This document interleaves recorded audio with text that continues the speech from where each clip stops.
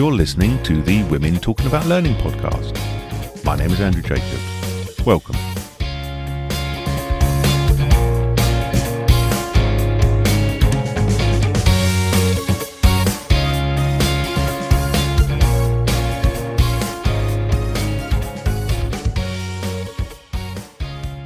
Hello everyone, and welcome to this episode, the Disruption one, of the Women Talking About Learning podcast. What's great about the podcast is all I do is offer up the topics and the speakers interpret the topic in their own way. And this week is a classic example of that. This week our guests are Serena Gonçalves-Fersch and Dr. Elena Salatja. Serena is the head of Software One's Talent Academy. This is an initiative focusing on developing and employing the next generation of talent across the world, whilst giving back in education and opportunities to local communities. She's a fellow of the LPI and currently also a doctoral candidate at Middlesex University, researching into the future of learning and the L&D function in technology accelerating organisations. Elena is a learning architect and mission-driven entrepreneur.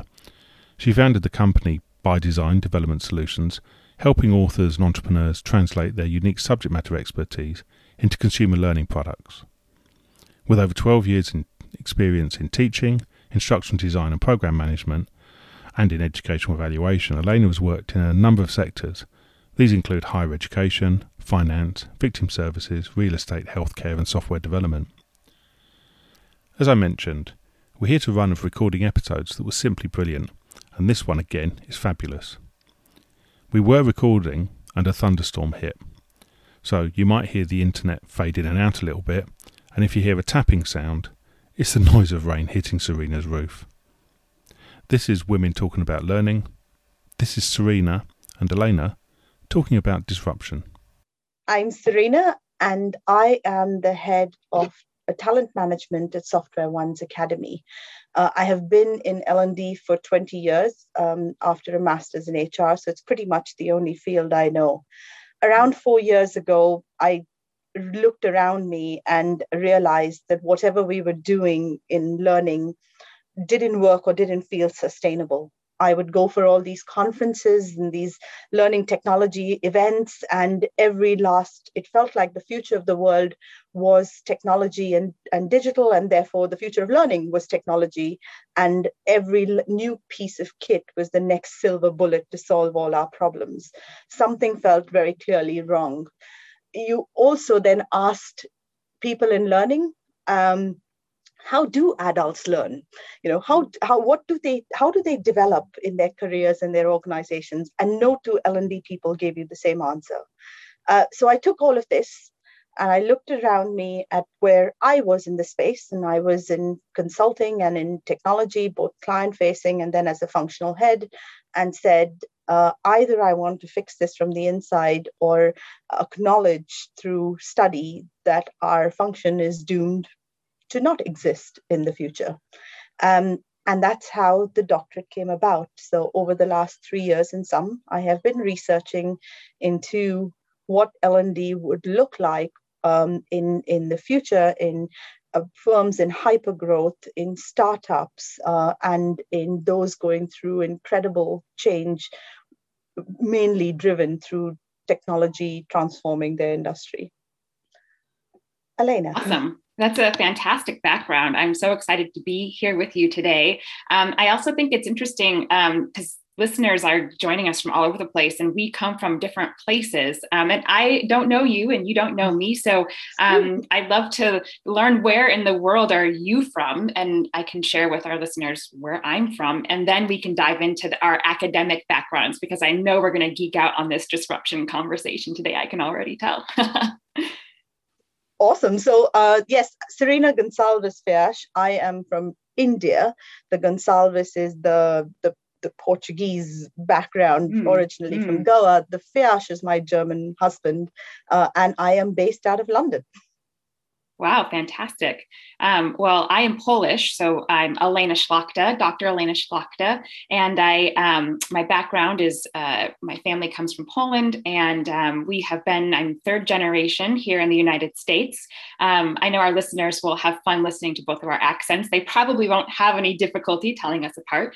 But yeah, I am in Austin, Texas, and I have the pleasure of also being a consultant and working for myself. And so I get to travel, and I am currently traveling and seeing family in Michigan, and I'm on my way to Montana next week. So I get to bebop around.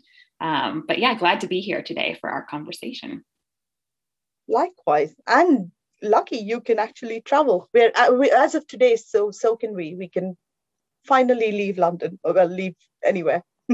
Yes, wonderful. The last year, speaking of disruption, I think the last year has really shown us a lot about the future, and I want to dive into that with you. And you've shared with everyone, your background and what got you into learning and development. And I just want to share with people a little bit about my background, because I think we come from different perspectives, and yet I think clearly have a similar passion. So I have a doctorate degree in human sexuality education, and it was one of those things where I went to my very first undergraduate background. I got a marketing degree. I got a job at a college, and I was like, this is just not that interesting. And I always wanted to get a doctorate degree, partly in vanity and partly because I love learning. And I thought to myself, like, what could I learn about that would sustain me for the rest of my life? Because you invest in the time in your dissertation and the years and the money and just all the brain extensive expansion that you do. I had to figure out what's that topic that I could fall in love with and be an influencer in. And so for me, it was sexual health. I felt like in our country, in the United States, our sexual health education was really lacking. And that's what brought me to the doctorate degree in the first place. But that's not what I ended up doing after being out of school for 5 years. I ultimately did a career journey where I've been in literally all the different higher adult learning markets, starting with higher education. I was a professor teaching sociology, human sexuality, and research methods. And I loved teaching, but kind of what you mentioned, it didn't quite feel like it was a model that was sustainable. I really feel like higher education and then the track in a career for being a professor, it really felt old and outdated, and it felt too rigid. And I don't believe learning should be rigid, and nor should the experience for either the professor or the student. And so I left higher education after a couple of years. Went into the world of nonprofit training, spent 3 years doing domestic violence training and education. And I really learned a lot about trauma. And so really, deepened my understanding of human psychology as it relates to teaching and training and counseling. And then left that space and went into corporate, which was like a completely different experience of learning. And I felt like every adult learning space that I was in was very rigid in its own kind of way. And that's really what led me to go out on my own as a consultant, because I just believed that the way that people were understanding learning and how we were using learning as a tool was just so in the original industrial revolution idea of learning. And we are just no longer there anymore. We are in a technological AI, just completely different style of learning with the tools we have accessible. And so anyway, I know the two of us will dive into what should we be doing and thinking about, and what does disruption look like? But I just wanted everyone to know sort of the human sexuality and the human psychology background that I'll be bringing to our conversation today. That's wonderful. Thank you. Thank you for sharing that. What a diverse, completely mixed journey. Yes. You mentioned something, and of course, it's we can't talk about disruption without talking about the past year, right? So how about we start there and tell me, I think in many ways, the last year and a half has made a business case for change in learning more than ever before. But sure. I think also that when all this ends, it's not as strong a disruption as people think it will be. Yes. Oh my gosh. I was like, yes. As I was thinking about what we could talk about today, I kind of was seeing there's a revolution going on. And I think what happened is that COVID sparked the revolution, like K through 12 education systems on their head, higher education systems, everyone was forced to do things differently. But what's really interesting is that I think we've gone sort of into your territory about the technological opportunities that we can incorporate into learning. But in my perspective, what I've observed and what I've been reflecting on is that we're just using the technology tools in the same ways that we've always done learning, which is producing the same limited results. And that to me is really frustrating. I hear a lot of words about like transformation and that people are using learning, but they're not talking about actual learning. They're talking about information sharing and content sharing, and that's not learning. And so it's just kind of mixed up now with really cool technology that can do a lot of amazing things. And when designed properly, oh my gosh, the opportunities of what we can really do are amazing and limitless. But I see a lot of this going back and using old ways of thinking with new technology, and it's just not working as well as it could be. Somewhere down the line, learning became equal to content. Yes. It was like the more stuff you had, yes. the yes. more somebody was going to learn. So yes. it became that the role of an L&D person was purchasing these huge content libraries and throwing them at people and figuring, now you've got all of this stuff, go forth and learn. And somehow it makes no sense in what I thought would happen during the pandemic. So yes, it did make a case to show that we don't always need the classroom, that we can think collaboratively, we can think of virtual learning and online models, but not when you take those hours of content that you have and then just move them onto a digital source with little to no thought behind it, including whether a person can absorb the same way as they do physically. One more thing before I hand it back to you is that everybody says things like, we have now established a case for virtual and online learning, and this is the future, and L&D will never go back. And I disagree, because if I ask you or anyone, what are the top 3 things you will do when all of this is over? And you'll say, and sorry, I'm going to paraphrase you, we'll say travel. We all want to travel. I want to go and hug people I know, or go to offices and shake hands with people I still never managed to meet because I joined during the pandemic. And I want to share a meal with somebody. I want to sit outside and have a conversation, and I want to network.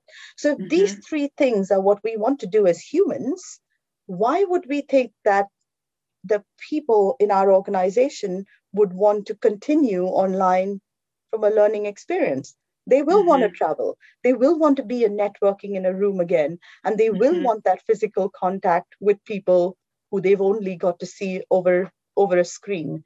So I think that if we believe that the pandemic has irreversibly changed and moved us all entire to a lifetime of online and digital learning, I think we've missed a beat somewhere. Yeah.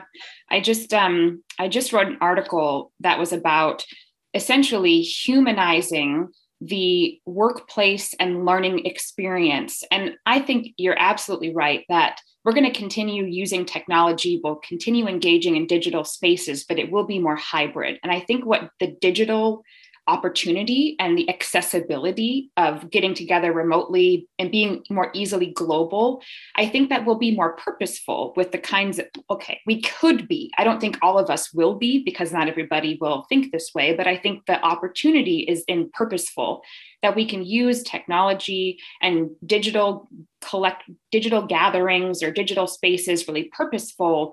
And then we can also be even more purposeful when we gather in person. And so I think the combination of how we do that, and of course it will look different depending on the learning experience and the need and the audience and environment, et cetera. But I just think that the opportunity is in the hybrid space, and that's what I would love to see. And it, truthfully, when I worked at the domestic violence hotline years ago, we're talking like 6 years ago, we did hybrid stuff.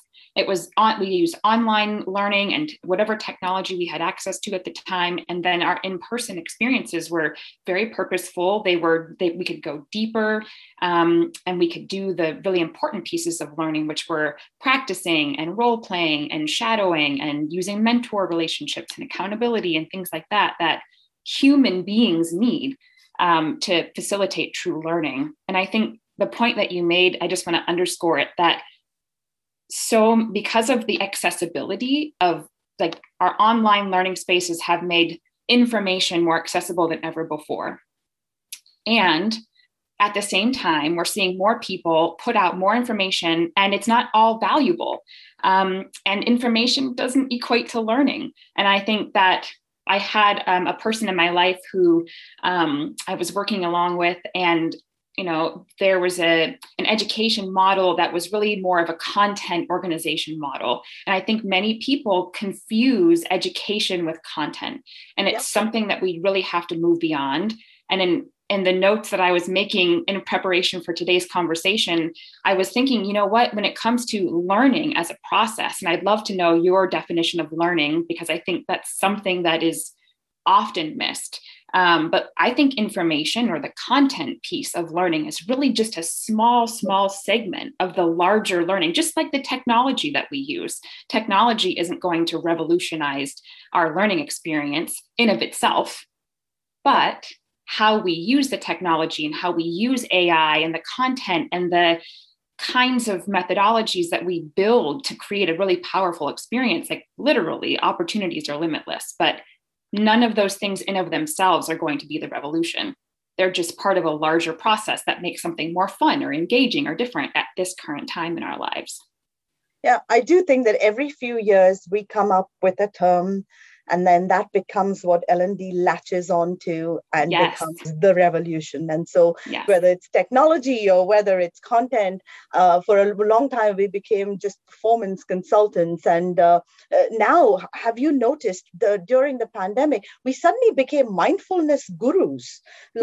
Somehow we became these empath leaders, like it was this thing that we didn't need to know or have before. Courses started coming out on this on being human. It was the most bizarre thing ever. So we find these things to attach ourselves to, micro learning, and then let's make it even more micro. And there's TikTok, so it's really really micro now, without actually thinking. What is the vehicle, what's the content, and what's the outcome? And that outcome based, the thinking of where do I want somebody to get to on a journey before I buy anything, before I build anything, before I sign up to anything.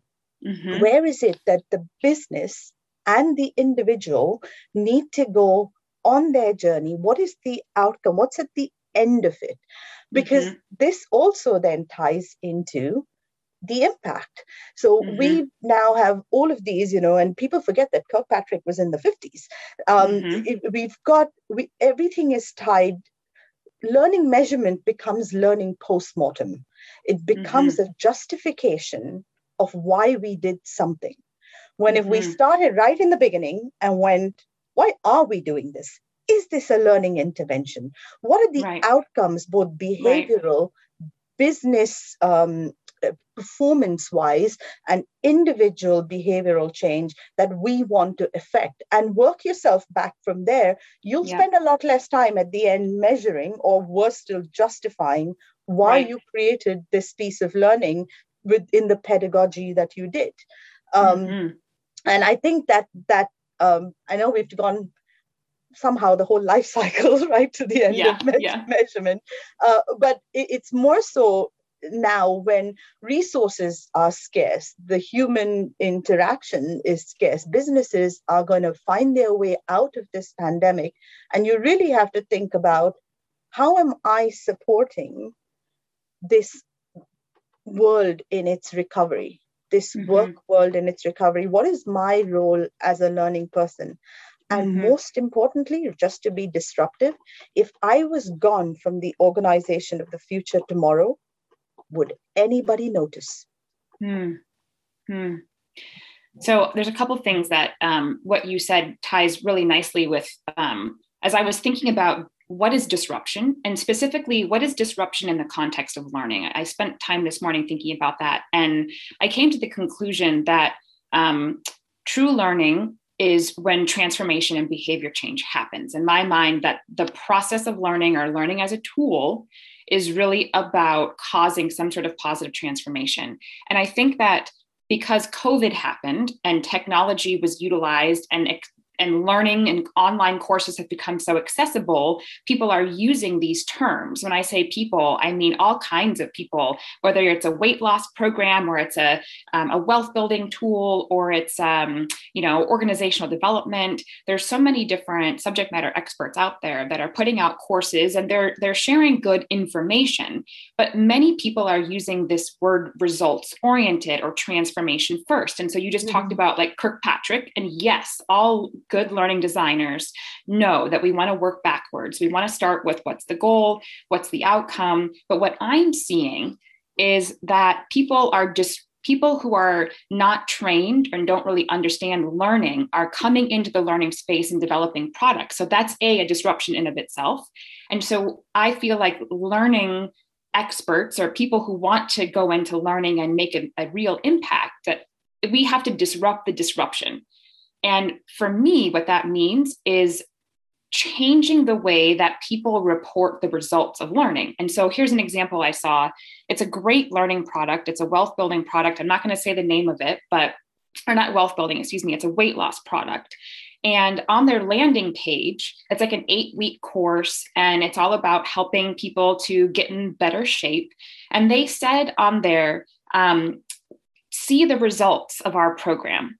And so Serena, when you think about results, like what kind of data would you imagine that you would see? And you're on a course landing page and it says, we've produced results. And then it has like 4 numbers. What numbers do you think you would see there? Just throw some at me. Well, actual change. So some kind of, sorry, I missed you for a second there. You said change. Can you repeat that? Oh, I said actual physical. So if it's a weight, the effectiveness by actual changes in weight, right? Right. Yeah, exactly. So you might see like someone's lost 5 pounds, or they've lost inches, or maybe their percent of body fat has reduced and their percent of body muscle has increased, right? You'd think that those would be the kinds of results or outcomes that you might see. No, that wasn't what I was seeing. And this is the problem that I think is happening, is that people are reporting outputs, not outcomes, and they're calling them results. And that is very scary to me. So this particular program was saying we had 100,000 participants and we had 575 5-star reviews of our program. Those are just outputs. Those are just things that people are doing, but that has nothing to do with the actual outcome, let alone the impact. You mentioned impact earlier. I think that outcome data would be the weight loss and any kind of measure. And then the impact of that would be anything from confidence to taking more pictures or spending more time on the beach in my bathing suit, or whatever the impact is for why you wanted to lose weight in the first place. And so speaking from disruption, I really want to see learning leaders, especially in the consumer education space. I want to see more people being like, hey, wait a minute, this isn't accurate. What you're talking about in these landing pages, these aren't results. Maybe they're business results, but they're not results for your learner or for the audience. And that to me is really scary. I'd like to see us change that. So I was very fortunate this last year. I wrote a chapter for Brandon Carson's book on a digital play, L&D playbook for the digital age, and on impact measurement. And the first thing that I say, and I will still say, is just stop measuring learning that in pie charts and lovely colorful bar graphs that show you things like consumption of learning, butts on seats, happy sheets, and how much of time people spent on your system consuming the content that you produced, because that just shows the business how much you took them away from doing their day jobs. It shows them the opportunity cost of L&D, and it shows them that that L&D function is busy. We did stuff this year. Look at how much stuff we did. So, and none of those not the right measure. None of those measures include, besides being very pretty bar graphs and charts, none of those measures actually talk about impact. How many L&D people know what the BI tools of the business are? How many L&D people use sales forecast and pipelining to go, that was the effectiveness of my training before and after? If you're part of a consultancy or a delivery, how do you look at utilization? Has utilization gone up after this amount of technical training? And leadership is a whole different stream in itself, because billions of dollars spent this year, and we don't have anything that independently measures the efficacy of leadership training. So let's talk about that, or let's call it what it is, right? It's a reward for being part of an exclusive club. Welcome. Here's a nice hotel, and here's some amazing food, and let's network. Well, that's gone during the pandemic, and a lot of companies said that they postponed their leadership programs during the pandemic because it couldn't be face-to-face, which tells you something about these programs in themselves. But back to the measurement bit, there are so many thought leaders right now actually thinking along these lines, thinking along like Bob Mosher's, thinking about the moments of when you need something, or thinking about what the transfer effectiveness is of what it is you're delivering, like Will Paulheimer or Ina Weinbauer-Heidel, or what Trish Uhl is doing in this space, or that there is so much going on in actually thinking about what impact am I having on the productivity of the business and contributing to its bottom line? Because if I'm not, then everything I'm doing is just pretty pie charts and bar graphs, and nobody's going to need it in the future. You can learn to build, I'm exaggerating a little, but you could pretty much learn to build a rocket ship on YouTube, right? It doesn't make you more employable, doesn't make you more productive. So what is it that learning brings that can be measured and transferred into business results? Yeah. And that's where we need to see an incredible amount of disruption, because we still end with happy sheets and butts and seats and happy pie charts. Yes. And where I see, again, the opportunity and also some scary things happening, there's this incredible opportunity in consumer learning. And that's the space that I've been in the last year and a half, is working with people who have incredible success stories, and they basically want to take their life story and their, the failures they've experienced and the successes they've experienced. They want to create a learning opportunity so that other people can learn from their failures and their successes and become successful faster than the thought influencer did themselves. And I think that's wonderful. I love these resources, but the challenge is that these particular learning opportunities, they're not grounded in this measurement that is so important for us to demonstrate the ultimate value of learning as a tool to create transformation. Just like there's lots of other tools that cause transformation, learning is just another one of them, but we have to design them differently. And one thing that I think is really scary is that women are the ones that dominate the learning and development industry. We are the educators. We are the learning experience designers. We are the ones getting doctorate degrees in education or some related field.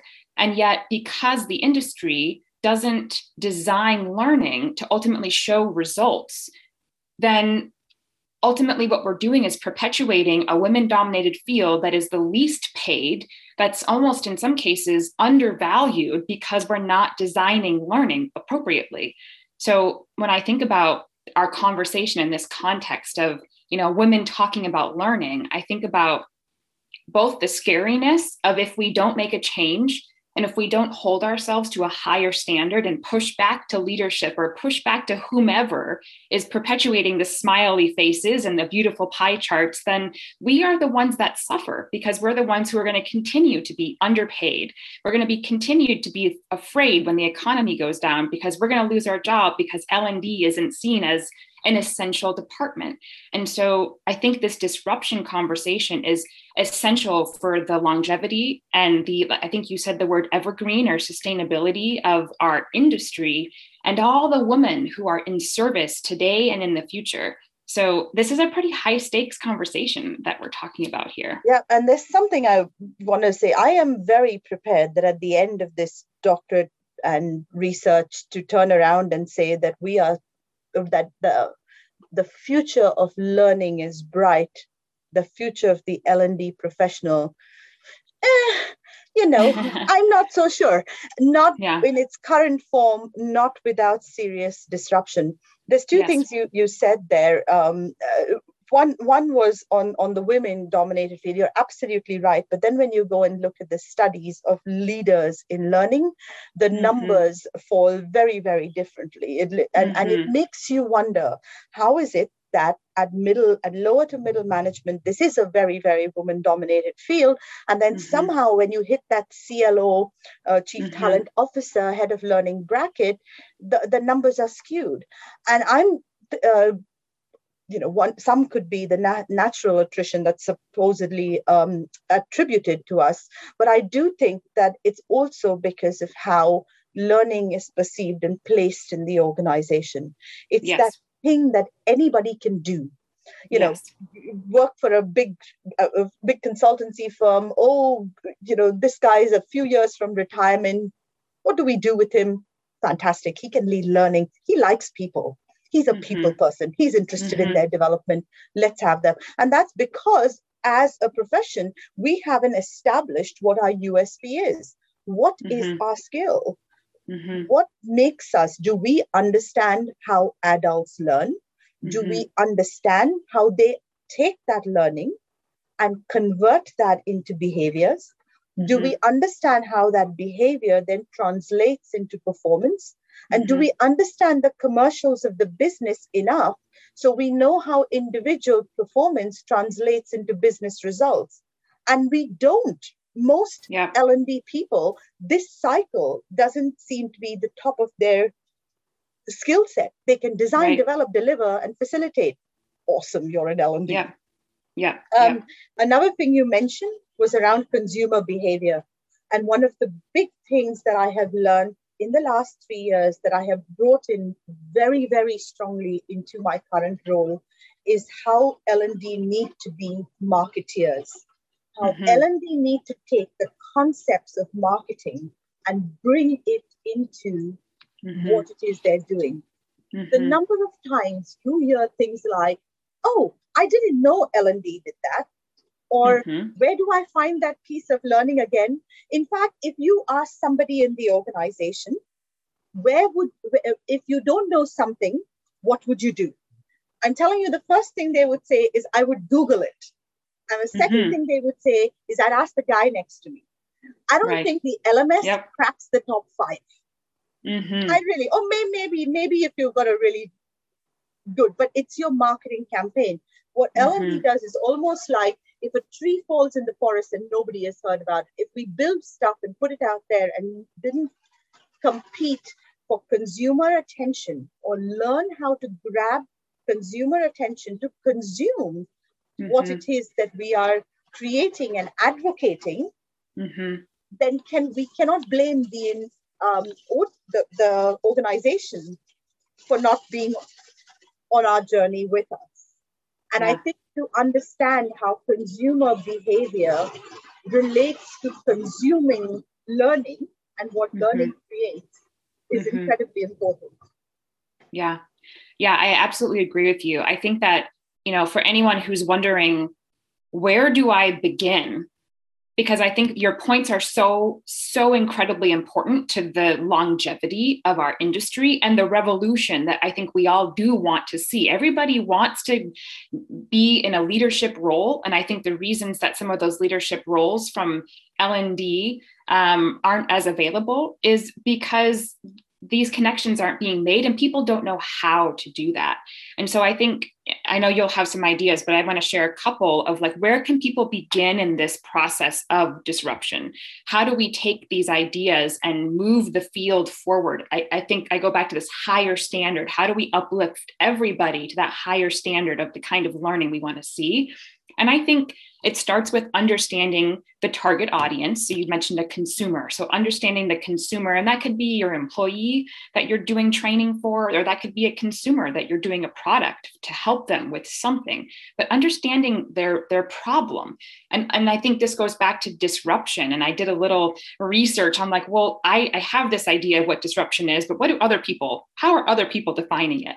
And, disruption is a common term in the business world. And we know the common examples of Netflix and how they disrupted Blockbuster. And in some ways, Uber disrupted the taxi industry, although there's arguments about whether it happened officially or not, according to the disruptive definition. But the idea is that we need to understand the opportunities that exist to do things in a more innovative way, ultimately in service of our target audience. And that ties back to understanding the problems and pain points at a really specific, detailed to the root of the problem, not just like a blanket understanding of the problem. So for me, when I design learning opportunities or experiences, I'm always asking the question, why does somebody need to know this?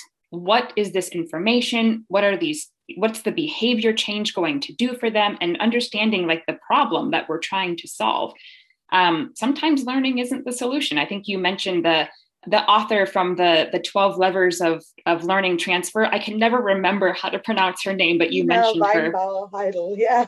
Yes, I love that book. And I think one of the most important things that she says in it is a nice reminder to us all that learning isn't the right solution for all problems in an organization. And so that's like the starting place for me is like, what's the problem? Why are we investing time in developing this learning initiative? Why are we investing people's time in participating in the learning initiative? And then I think once we understand the problem, we can then go to the result. So we know, well, this is the problem. What result do we want to see that's going to solve that problem? And then the results really just give us the blueprint. Well, we know that we want to see increase in productivity because we're seeing too many newbie people in our specific role. And so because, this mismatch of new people and the need for productivity, we're going to design our training a certain way. There's all kinds of examples. I'm sure you can think of them, but on a live podcast, you can never think of good ones. But I think the important thing is to tie those two things together. What's the problem? And then what's the result that we would want to see that is the solution to that problem? And then when we can tell those impact stories, that's when L&D becomes incredibly powerful in any space, whether you're corporate or consumer or higher ed. I'm going to pick up from you there on when you talked about two things. So one, you said about the role of L&D, and you spoke about the target audience, and you're absolutely right. We do not start right at, and I know calling it needs analysis is a little old fashioned now, but we do not start right at the beginning and go, is this an L&D problem? Is this a skills, a knowledge, a behavior problem that can be fixed with a learning intervention? We don't ask that. And suddenly, when it comes to us, by the time it comes, somebody's already decided that a course, sometimes they've even decided the audience, the duration, the methodology, and the whether it's, face-to-face or they've decided all that. They've come to you, and then you're the order taker, which is supposed to go away. And if you ask too many challenging conversations, you've lost their interest. Right. We don't spend enough time. And the other thing tied to it is the role of L&D in the firm and its relationship with other functions. And one of the things to note is the build versus buy conversation, to be aligned to talent acquisition and to HR, and therefore to business strategy and workforce planning strategies. Is this a skill that we need for a longer term in the organization, that we should invest in building amongst our existing workforce, or is this something where we need to recruit, therefore the buy element? And is this something then, how does it fit in with the wider organization? And what are these people's skill paths that we can then help sustain? And we're not reaching all of those because we tend to historically be reactive in build mode, where our audience analysis is just about, will this work and will they have enough time to do this? Rather than, is this a learning intervention?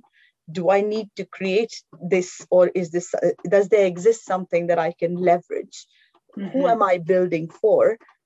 Is this even something that we should build, or should we be accelerating for the organization and partnering with acquisition to buy? And all of these conversations together give us a value that's different from what we are portraying of ourselves right now. And that for me is disruptive. Yeah, I would call everything that you just described, it's the learning strategy. Before, and this is, I think, what can, a lot of people in different conferences I've spoken at, I hear this really commonly. I read it all the time when I'm learning, absorbing what's happening in the L&D world. People are struggling with this order taker environment that L&D has found itself in. Like, how do we get out of being order takers where somebody else has decided this is the learning strategy, and then you're great with content, you're great with subject matter experts, you know how to design surveys, you can build beautiful downloadable assets, and just go build that for us. The thing that we need to see is more learning and development experts saying, actually, no, I'm not going to go build it. Yeah. Because we don't have a strategy. And it's so hard. And I know that people are afraid to lose their jobs, and maybe they're afraid to talk back, but I ultimately did my best to try and push back at my last corporate job. And I said, this isn't the way, that we're not as powerful as we could be as this very large education team at a very large corporation. I said, and here's what it could look like to do it differently. And I can understand with people who are like, no one in the upper level executive team wants to hear what the L&D strategy ideas are from the L&D experts. But we have to change that. You're right. It comes back to your placement and your brand. So when L&D says we don't have a seat at the table, I'm, as a business owner, I'm thinking, hey, I've seen what you bring to the table. I'm not sure I want you to have that seat either, because our value proposition, what we bring to this table, what we present ourselves as to do, the expertise we say that we have, we don't bring that to the forefront. I mean, you don't walk into a cardiologist office and say, give me open heart surgery. You walk in there and say, this is my problem.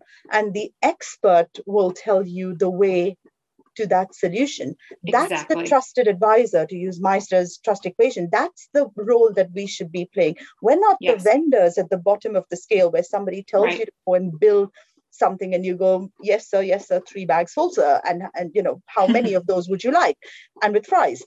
We are those people who are going to sit at the diagnosis level and go, as advisors, what is it that we can help you with, and is this a learning problem that requires a learning intervention? And until we have that sort of dialogue, I'm afraid that we're going to talk ourselves out of a profession in this industry.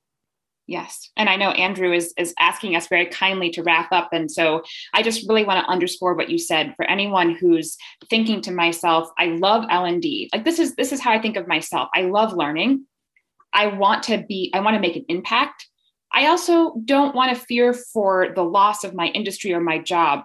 And therefore, I know I need to make an impact. And so if anyone's feeling that way in their role, I think you just told us what to do. And that is that we need to be a trusted advisor, and we need to demonstrate our ability to diagnose the problem. That's really where learning and learning specialists and all of those that have either, I forget the word you used, but either time in the field, and we've learned so much just by being in the field for so long, or we're academically trained, or ideally a combination of both, that we can be that trusted advisor to provide a strategy such that at the end of the cycle, when the learning is over and we are looking to results, we know that we were strategic in how we designed something from the very beginning.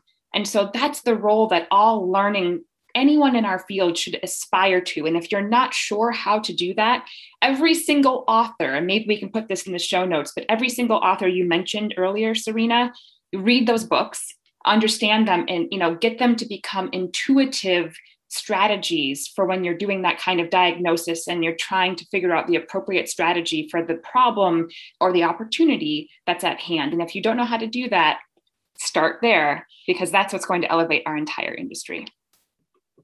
You're absolutely right. The world of industries changing, organizations are forming, merging, being acquired, and folding at a more rapid rate than ever before. And L&D has been talking about changing for decades. Every time I go to a conference, we always have a session on the future of L&D, and it sounds exactly like the future 10 years ago.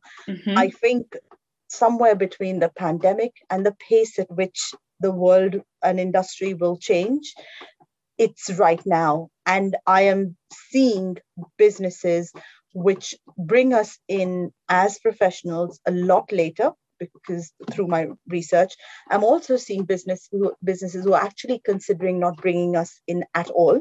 And I have seen alternative models for an L&D function. So if we want to make ourselves relevant to the organization of the future, if we're not changing now, it's already too late.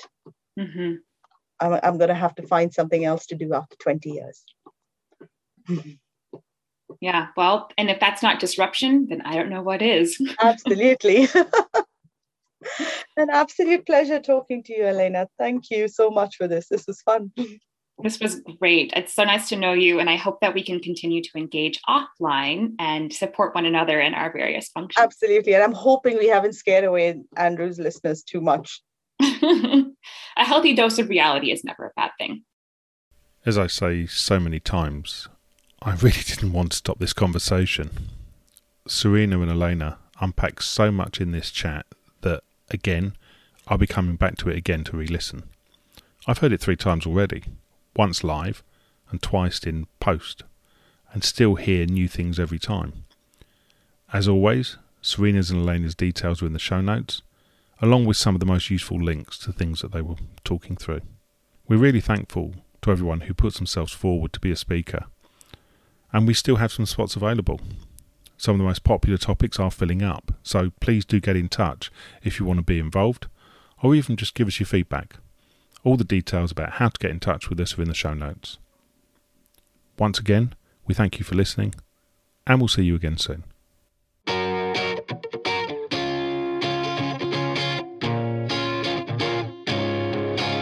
You have been listening to the Women Talking About Learning podcast. Women Talking About Learning is available on all podcast platforms, including Apple and Google Podcasts. You'll also find us on Spotify, Amazon Music, and other music streaming services. Make sure to like and subscribe. It helps more people find us.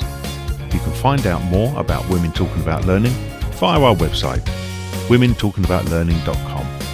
Make sure you tune in next time for more women talking about learning, for more of the signal and none of the noise.